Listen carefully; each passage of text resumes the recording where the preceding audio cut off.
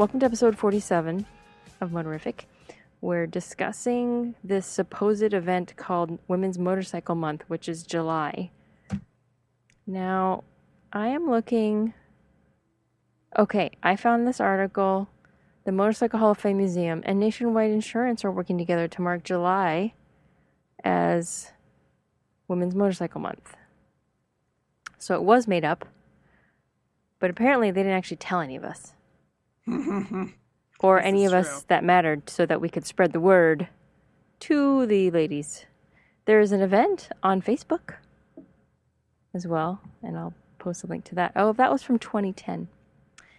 So wow, so we've been kept out of the loop about our own special month for a long time. Yeah, they should have. Oh, I don't know. Talk to the AMA, maybe.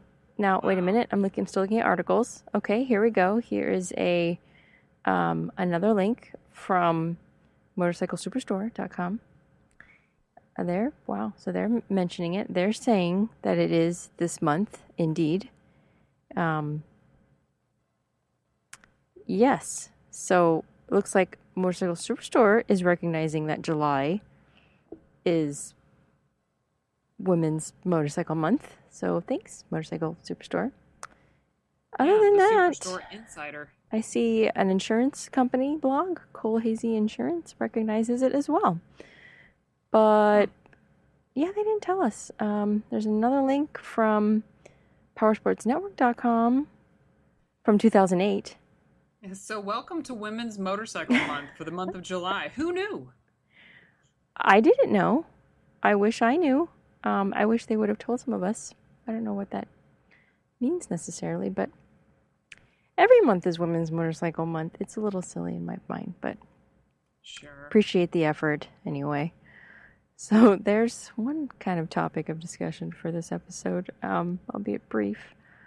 But we also have some model updates from BMW to chat about. I have my ride report and some other kind of general issues that I'm going through regarding that riding. And then, what else?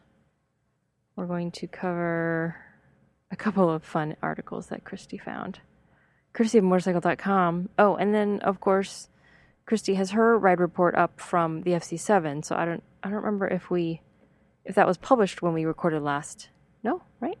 I don't think so. It was. So now you can actually read all about it. And I don't know, whatever else we can squeeze into this hour. So, woohoo! Couple articles. So why don't you talk about these BMW updates or announcements that we're looking at here? Apparently the K1300 has been around, and I just missed it. For some reason, I was living in the 1200 age. Well, that's the one I most commonly hear about. Really? Yeah, the K1200, and then the 16. Right? Wow. That's the behemoth, right? The 16? Yeah, careful. We might offend some listeners by calling the 1600 behemoth. Well, it is small compared to the cruiser side of things, I know, but true. 1600 is a big bike. And not only that, but we're also using ourselves as a comparison. We're small. True, very true. But hey, at $23,000, it's a pretty big bike. But I've seen them in person, and to me they look like huge. They look so big. Remember Jan rode? Oh, no, you weren't at the conference. Jan rode one, and it was because she's tiny too. So looking at it, it's so funny. But when people come into the shop, they usually when it is someone who rides a K series, it coincidentally is usually a 1600 or the 12. Never heard anyone tell me they ride a 13. So I am familiar with those two models too. But hey, more the merrier. The more big liter plus bikes there are, then I guess the more BMW owners there will be. So. Yeah, so they're doing some updates to the K1300S, and it's a special model that they're coming out with. 1300R will be returning. A couple different colors. 700 GS also coming back. New paint finishes. Mm. The 800 GS as well. I'm waiting for the day that they just get rid of the 700. Or just combine the two, right, and make one model?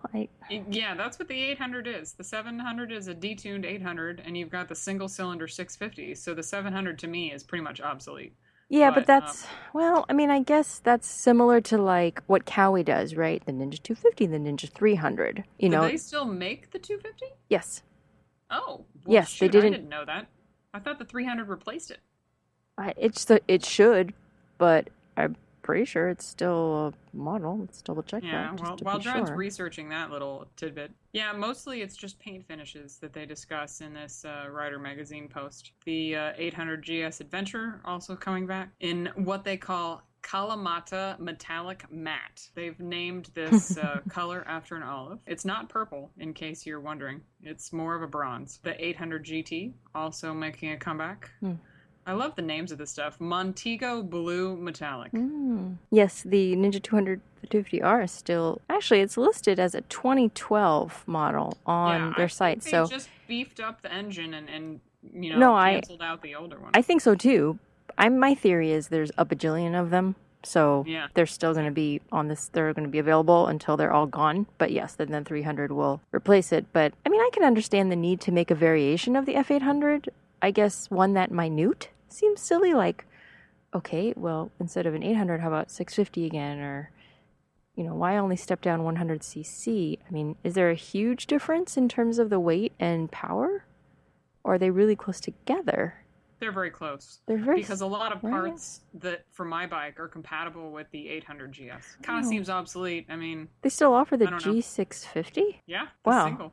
So they still have the G650, and then there's the 700 and the 800. I'm pretty sure they do, although it's none in this particular post. Oh, it's on BMW's website for the United States. G650. Huh. Is that anything like the F650? I've ridden one of those. Well, the G650 is the single cylinder. Right. Which replaced what they used to call the F650 Dakar prior to 2008. So there was like a naming convention that kind of went berserk once they went from single to twin. There was maybe there was an internal like fight. So one guy got to name a 650. We had to keep the 650. Something like that. And then with the little paddle turn signals, that kind of set everybody in a tizzy. And now they're back to the conventional single turn signal on-off toggle switch. So the R1200 GS. They have multiple personality disorder. Yeah, it is. Motorcycle. The 700 and the 650 and 800. The R1200 GS I'm gonna look these up while you do that. To the crankshaft to make it similar to the 1200 GS Adventure and the 1200 RT. Apparently, there is a keyless ride system as an extra that enables steering lock and fuel filler to be locked and unlocked keyless. Like you turn it, you unlock it from the ignition or something? Yeah, I think it's a proximity key. Motorcycles still started using the starter button as before, and with keyless, the key can always remain in the rider's clothing. You don't have to take it off, so it is a proximity key. Oh, that's neat. I want that. Shift Assistant Pro. What's that? So you don't have to shift? Is there a little shift up? Oh, clutchless shifting. Look at that. So it turns into like an NC700. Or the Ducati 899, which I rode, the Panigale. That apparently has clutchless shifting as well. Interesting. Oh, that's different. Okay, got it.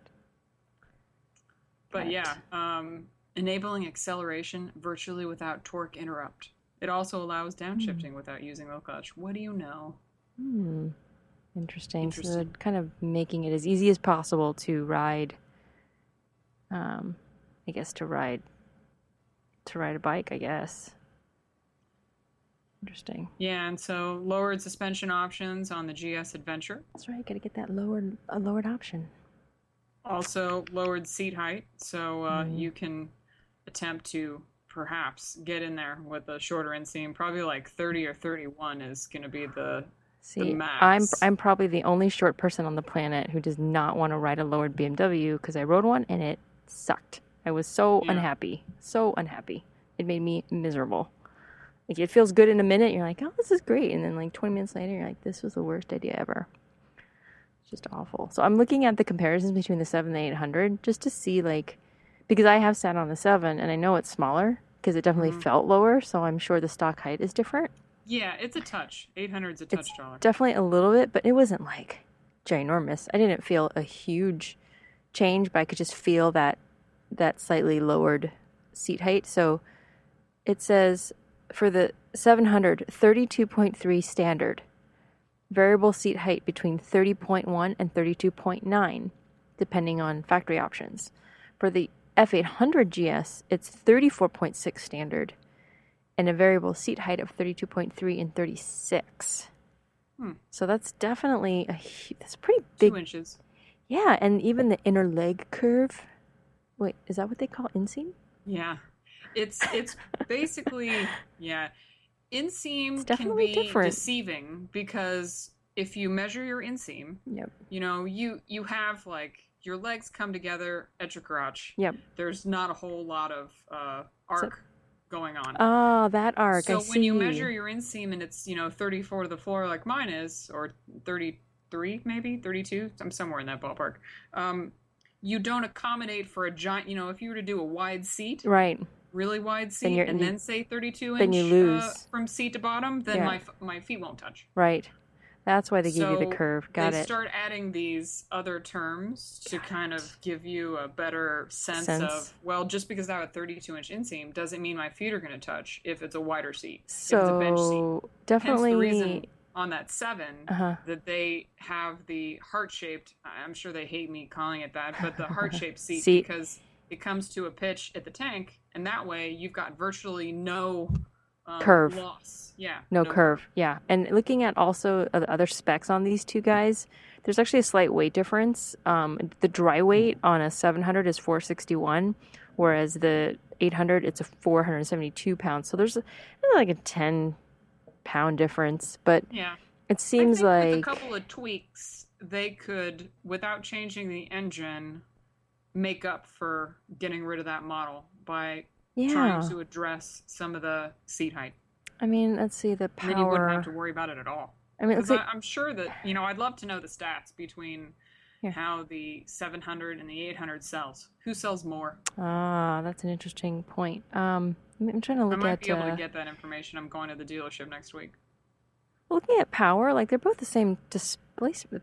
Well, they call it capacity, 798cc.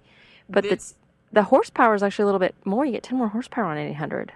Believe me, you can feel the difference because the engine on the 800 GS should be the same engine on the GSA.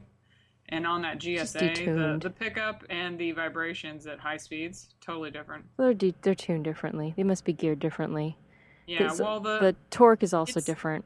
It's the same motor, but it's detuned. Yeah. So it's the 800 with some piss taken out of it. Dumbed down. Yeah, I understand the need for that. I mean, I totally get it. Yeah. I get that people want to start out on a BMW, and it is actually pretty decent. I think it's one of the more decent beginner bikes.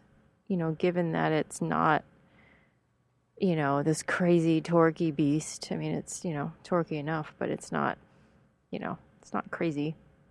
And it's balanced so well. I remember the first time I sat on an F800, I was amazed at how light it felt, knowing how much it weighed. It didn't feel like that in my mind. I thought it weighed a lot less. And that felt really nice. Actually, it felt very comfortable. I was really impressed at how they do that. And that was well before I was ready for one. That was, I was still in the 250. So contemplating an 800 at that point was just not really, it was like my first year or something. But I thought, I could probably do this. I could probably wing this. And it was kind of nice. It felt really good. I was actually really surprised by that. Wow. You got to hear the options on the K1600 GT and the GTL.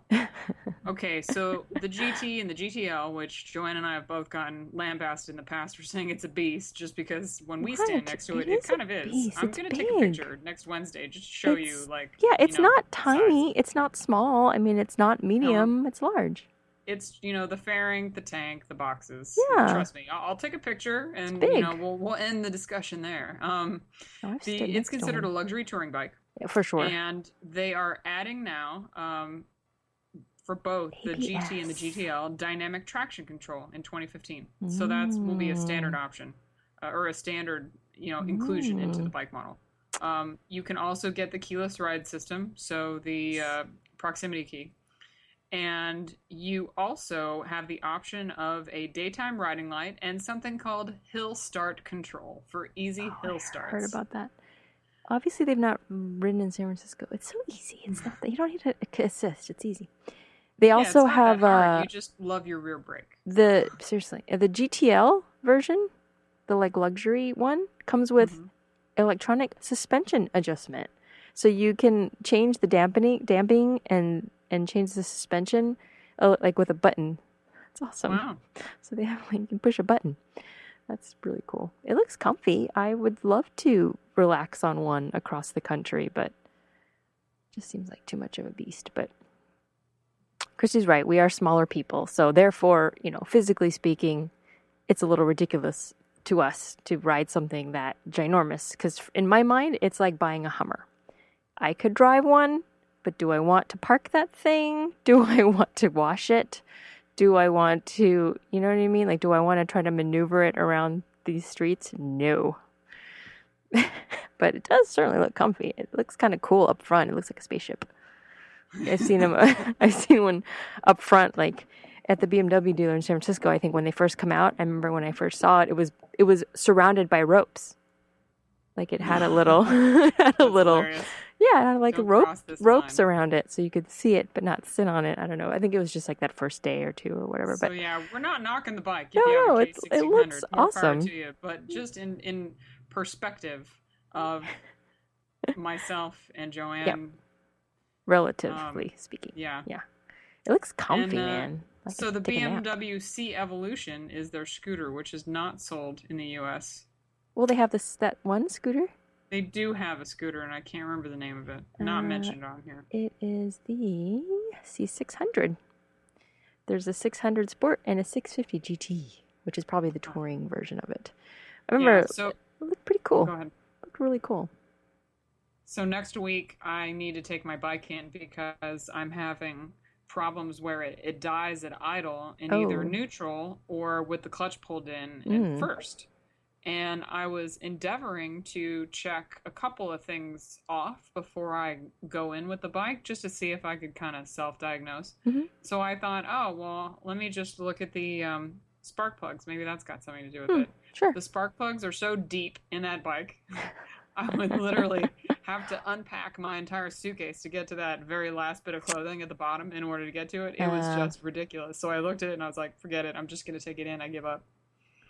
Hopefully it's just something minor. But I guess the point of my little anecdotal story there is that I'm going to need to take a loaner bike. And so they asked me, what do you want? I'm like, well, I don't know. Surprise me. So I might end up with a scooter next week. I hear it's fun. Go take it for a spin. I also hear it's fun. Didn't Sandy take it for a spin? Didn't I thought she posted about it one time on Facebook, how she took one. I think same thing. I think it was a loaner or something. And I thought, oh, that's really cool. I mean, if anyone can make a scooter awesome, it's got to be BMW. And the engine is a Kymco too. So it's got a really great scooter motor, really nice motor. So it should be really cool. It should be like well powered and fun. Scooters are awesome.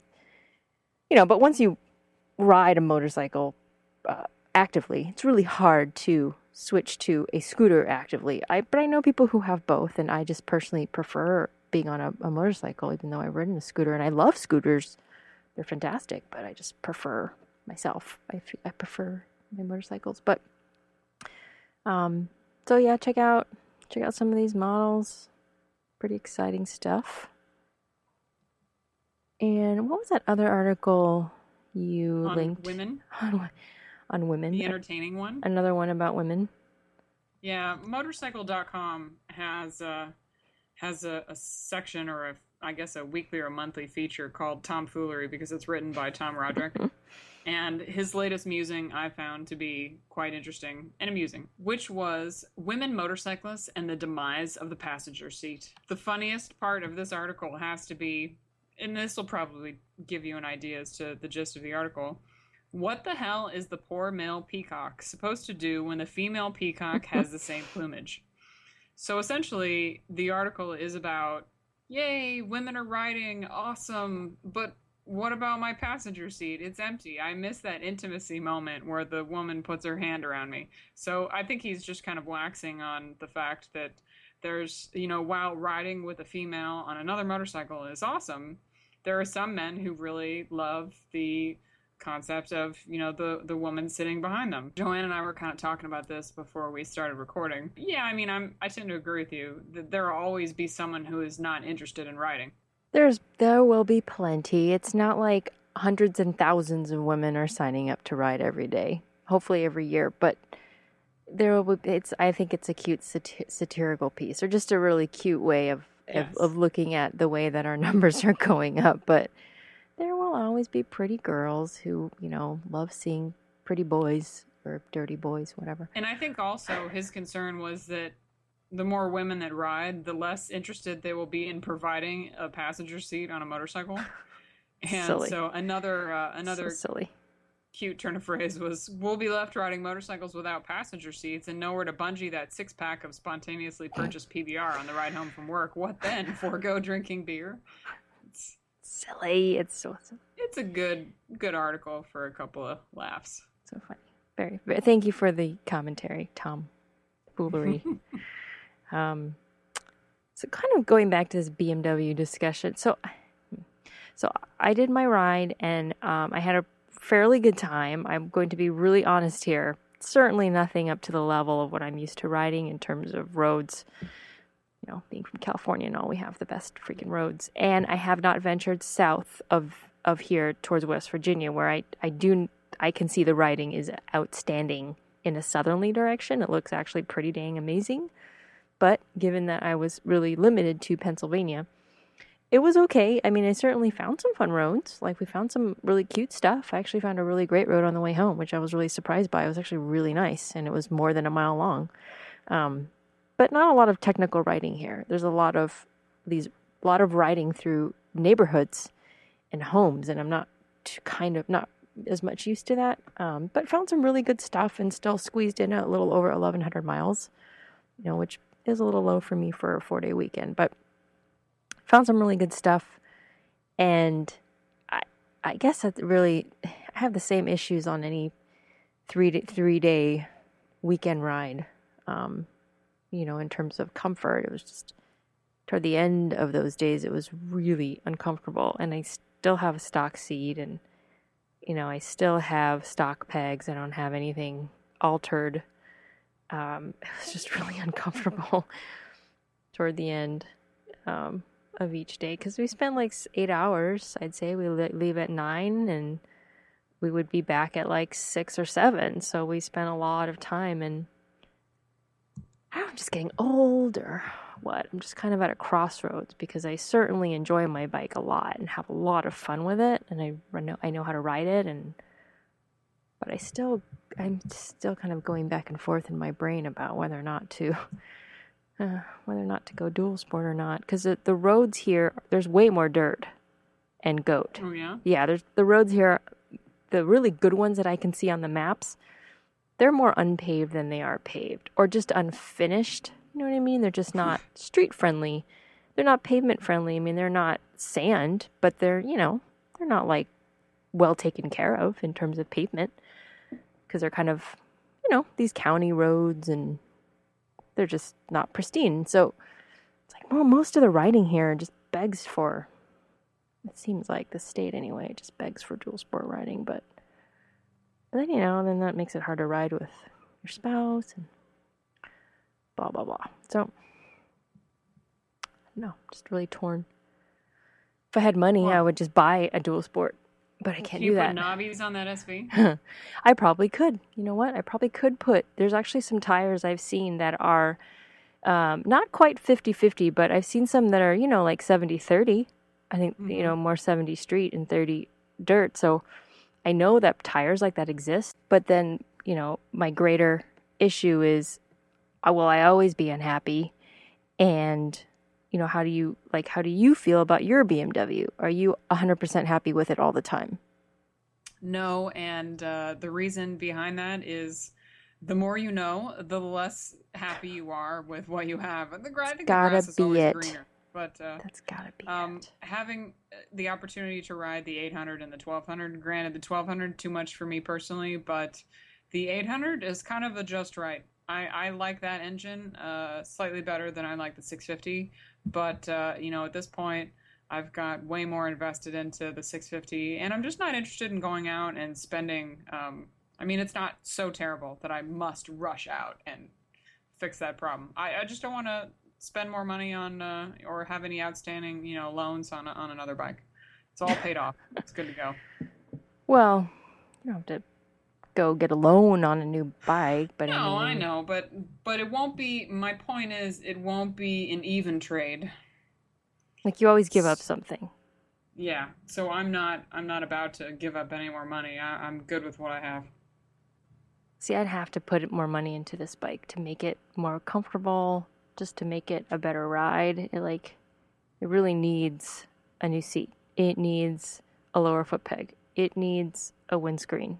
It okay, I need these things to to make it more comfortable for what I want it to do, and then so there's a point where I have to ask like, okay, then how far do I go?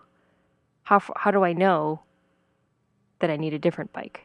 I so Yeah, I just kind think of when back and forth you're on getting bored with a things that word. aren't Farkle related, you know, No, oh, the okay. engine, you corner much better on this other bike. You can't go fast enough. You want to Maybe. go slower. Hmm. Size is wrong. Like substantial issues that you can't adjust with like $100 or $250 part.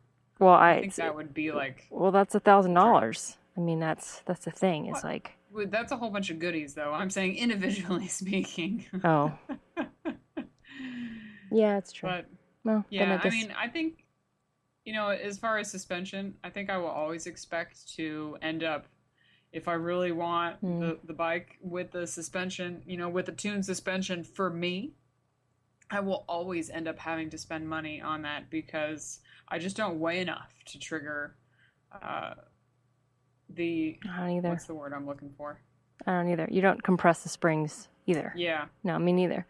I don't. I there's a don't. there's a Not fancy enough. word I've forgotten. I mean, just barely.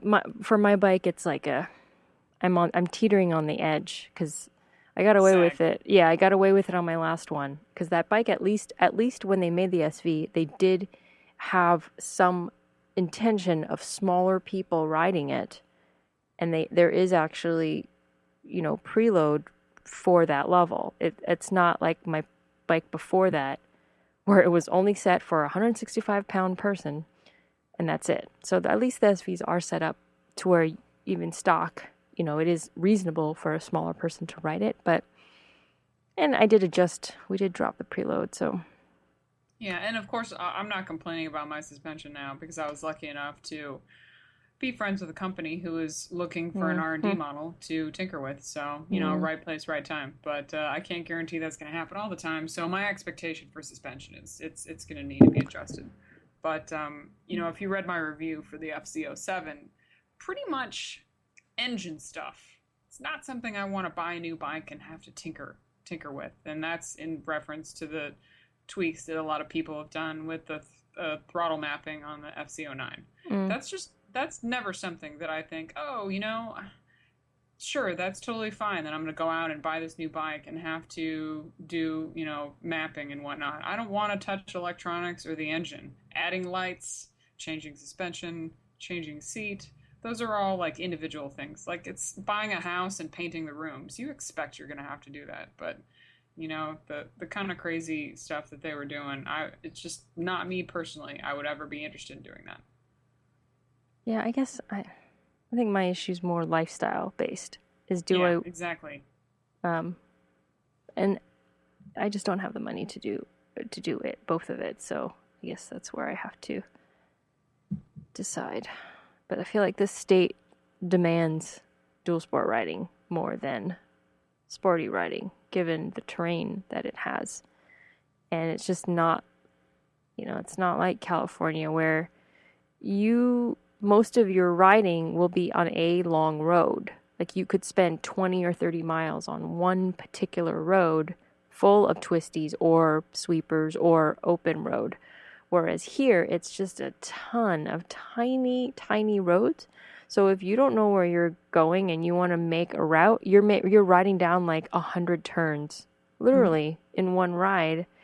And sadly, I think that's where all the riding is, are on these tiny roads and through residential and that sort of thing, like backcountry roads. But I can't follow that many directions. I don't know.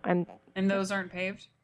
No, they are. It's just, laid out a little different. You're going to make like 30 turns in 15 minutes, Do you get a signal when you're out on your iPhone? Only half the time on this trip when we went out, we were in the Allegheny National Forest, and out there, there's nothing. There was nothing for most of the day until we got closer to the main town we were staying, which was Williamsport. Yeah. So the area was actually really cool, and there's, I got an atlas, and there were some really cool roads on this atlas, but of course it doesn't tell me if it's paved or not. It's not like a Butler map. Sure. So I was just guessing, and then I was cross-checking on Google Maps. So if you do use paper maps, you definitely want to check the production dates. Like my atlas was 2007. So I knew I had to get on Google just to double check and see, like, are these roads still here? Or are they gone? Or are they paved? Or are they dirt? And I did my best to zoom in on the satellite views, to look for yellow lines. And if I didn't see any yellow lines, I knew it was either a goatee road or a dirt road. So we didn't go on them. And like most of the cool roads I found were like that. It made me sad. But, I think it's just harder here to explore and find the good roads because they're all broken up into tiny 1 mile, 2 mile increments. It's not like a Highway 36 in California where it's just one long road and you'll spend 60 miles on it. It's really easy to map those out, but here it's just a little harder. So I'm asking constantly. I'm asking people online. I'm asking my coworkers constantly, where can I go? Give me some routes. And they're just a little bit harder to provide because you can't just spend all day on 3 roads. You're going to spend all day on like 20. So I'm still trying to figure that out. And I don't know. Because usually my response to there's too many places to turn and I can't keep up with the stuff is to just enjoy yourself, keep riding, turn where you feel like it, and then check your iPhone to see where you are. But if you don't get a signal, that could be a problem. Yeah, I mean, that's what I'd like to do, and I want to do it. I feel like we should have done it. I mean, we were with Sue and Jin, and they're used to riding everywhere, but Sue was on a Versys, and Jin was on a Ninja 650, so they were definitely more streeted out, and so we just, we used the Mad Maps and found some decent stuff, but when we actually went to ride them, they just weren't as technical as we wanted them to be for more than 2 miles. We're all used to very technical riding, and so I'm just thinking, well, at least I'm getting better at my sweepers because they're getting better at my speed at higher speed because I normally am not comfortable at the higher speed. So Did you reach out to Nancy at all before that trip? No, but I don't think she's ever ridden in Pennsylvania. I don't know. She's the queen of roads. She probably California. She probably have that area dialed in. Maybe. I mean, it doesn't hurt to message her, but I know that she uses the benchmark maps, and that's all the Southwest. That's Pacific Northwest, California. So she is the queen of the California road for sure. I know that, but these roads are just so different. I mean, like I said, it's easily 30 turns. Like I should show you. I'll take a picture of the route I wrote for us to avoid the interstate to get out there, which is typically I think it's a 3-hour drive if you just stick to the freeway. So I did all off freeway roads. I think I wrote down like 30 different directions. And yeah, I hate that. And I got lost a few times just because sometimes the routes weren't numbered, they were named and whatever. But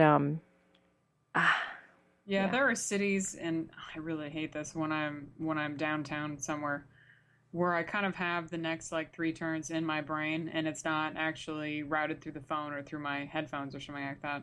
So I'm trying to remember, it's right at this place, and then it's left here, and then it's right on this street. Yep. And I'm looking up at the street, and there's no street sign whatsoever. And then I'm literally like blowing through the intersection and also looking backwards to see if maybe it's signed in the opposite direction. I'm just like, what is wrong with you people that you can't put up some sort of street sign?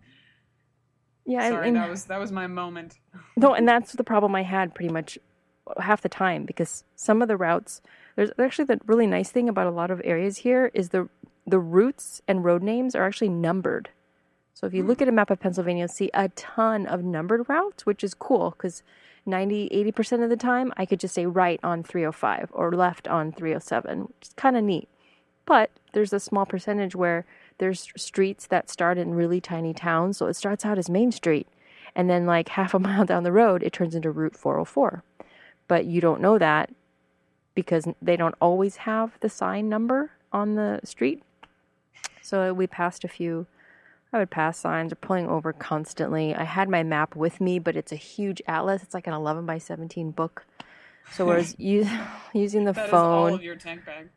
I didn't even have it out. I mean, I just had it packed just in case. But yeah, pretty much stuck to the phone.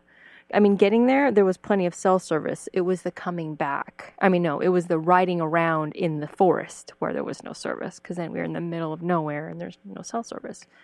But there are, like, I think last episode I mentioned a cool app like Copilot GPS where you can download a full map, and I mean all the roads for a state and a whole region. So I downloaded that to my old iPod, and it actually downloaded maps for the entire state of Pennsylvania, but somehow I deleted them. So that would be really handy if you don't have cell service and you need a map. There's actually some cool iPhone apps, and I'm sure Android has them too. But yeah, it was just kind of a tough weekend because we're all just like, where are the where's the Highway 36 and the 3 and the 49? Oh, they're not here. I mean, they're really local. I mean, I think we just need to get more familiar with some of these. Need to reach out more ahead of time. I thought you guys had all that stuff dialed in because they're kind of local. Not really. I mean, plenty of active people listening to this podcast. Yeah, but who's gonna write me a turn-by-turn direction for 4 days straight? Nobody. Like, no one's gonna give me like a ride route. You'd be surprised. I'm telling you, these ride routes are long. You can't just write down, oh, take 12 to 35 to 37. You have to write down like 20 different steps just to do a full day's ride to stay off the interstate and ride the road. The roads are that short. They're really short, and they're just not long enough. I mean, you could if you want to stay on the straighter roads, but really to ride like the twistier roads, you have to ride on like 20 different routes. And there's no way around it because that's just how it is. The terrain is here. It's just very different from, what you and I are used to in California. It's Yeah, the freeways are super fun out here because I think I took like 10 on my one ride over the weekend. Oh, gross. See, you probably... But you can't avoid. You can't. To the 110 to the 10 to the 1 to the 101 to the 33 to the 150 to the 130 126 to the 23 to the 118 to the 5. That's because you have a million highways out there. But here, that's true. There's only like 3 major interstate. I mean, when you look at the map, there's only a handful of interstate routes. Everything else is routed, and it's a grid, literally, of all these tiny roads. And and then half the time, I didn't know how far it was to the next turn because I haven't figured out how to make a custom map in Google and then have it give you the point to point with destinations as if you were getting driving directions. Talk to Chris at Cafe Racer Podcast because I think he was doing that. Okay. So that would have helped me a lot. So I was winging it. I'm like, I think on the map it was a few miles, but I have no idea what the distance was. So we were trying really hard between that and the Mad Maps, and we did okay. Get some awesome shots of covered bridges, which is something that if you were to ask me one thing I would like to do or take a picture of with a motorcycle in the United States, it would have to be a covered bridge. On your bucket list? Yes, one of my friends too. On the Moto Road bucket list, it has to in the top 5. So apparently there's a bunch here. So I'm gonna in Oregon too. Yeah, apparently there's a ton here. There's even a haunted one. I'm gonna go check that out. Ooh, in really? North. Yeah, apparently 40 minutes or so north. There's one it looks just the same as the one I got on. See, if I lived in a state where there were covered bridges, I would literally I would literally make a map of all of them, and either if they were close, try to hit them all in one day and photograph everything, or do a different covered bridge a weekend. Yeah, because I just think they're so awesome, and for someone who has lived in California all her life, we don't have and has there. Never really had the option of seeing one out here necessarily. Nope. It's just so cool. They are really cool. Yeah, no, it was really pretty, and we spent like good 10 minutes taking all kinds of pictures inside of it, in front of it, in the back. And I'll post. At some point I need to do my ride report. I'm gonna try to get it done this week. But behind the bridge, so after you went through the bridge, was this cute little house, like a cute little house with a barn and a huge lawn in front of it. It was so adorable, like to live right at the bridge and then live in that house. It was awesome. Like, so that bridge was great, but the little woman who lived in the house behind it was even cuter. And then there was actually what looked like a really cool road behind it, but we had to get back on the route, the 143. But it was really pretty. It was really cool. And we got to, went to Punxsutawney, where they, Punxsutawney Phil. I saw that picture, Punxsutawney Phil. That's right. So we went to his town.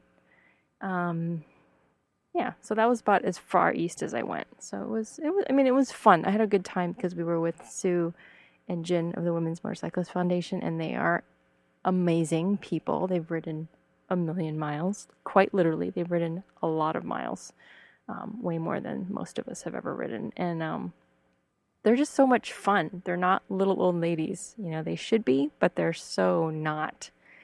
And they're just really great people, and definitely makes me feel at home hanging out with them because I've known them for such a long time.